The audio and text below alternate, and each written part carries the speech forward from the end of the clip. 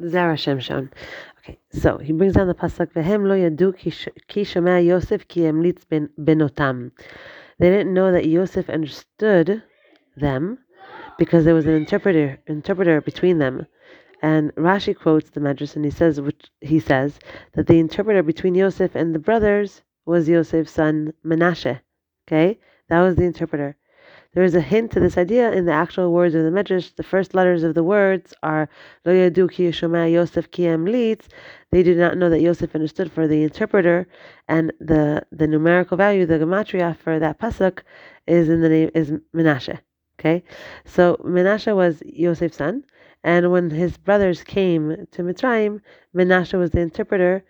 They didn't know that Yosef understands them, that they don't need an interpreter, but he made an interpreter, his son, interpret, so they wouldn't know that he knows who they are. So he continues here and he says, the hardship and torment of the Egyptian people that they experienced as a nation was not for nothing. Chazal tell us it's where we were formed as the people we would become. It doesn't mean that it was easy. Being formed is very difficult. It is similar to a piece of hard gold being placed into a crucible where it will melt and change its form at extremely high temperatures.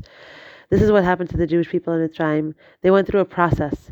It melted them down and rebuilt them into something else completely. It's not easy, but it's necessary if we're going to receive the Torah. Many people experience situations in their personal lives when they are melted down and put through extreme hardship.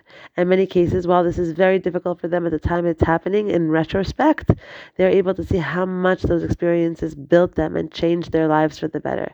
Sometimes it's not just their lives that are changed, but because of what they went through, they are now capable of influencing and assisting Talmidim and Talmidos as well. And that is our learning for today. Thank you so much. We'll continue tomorrow.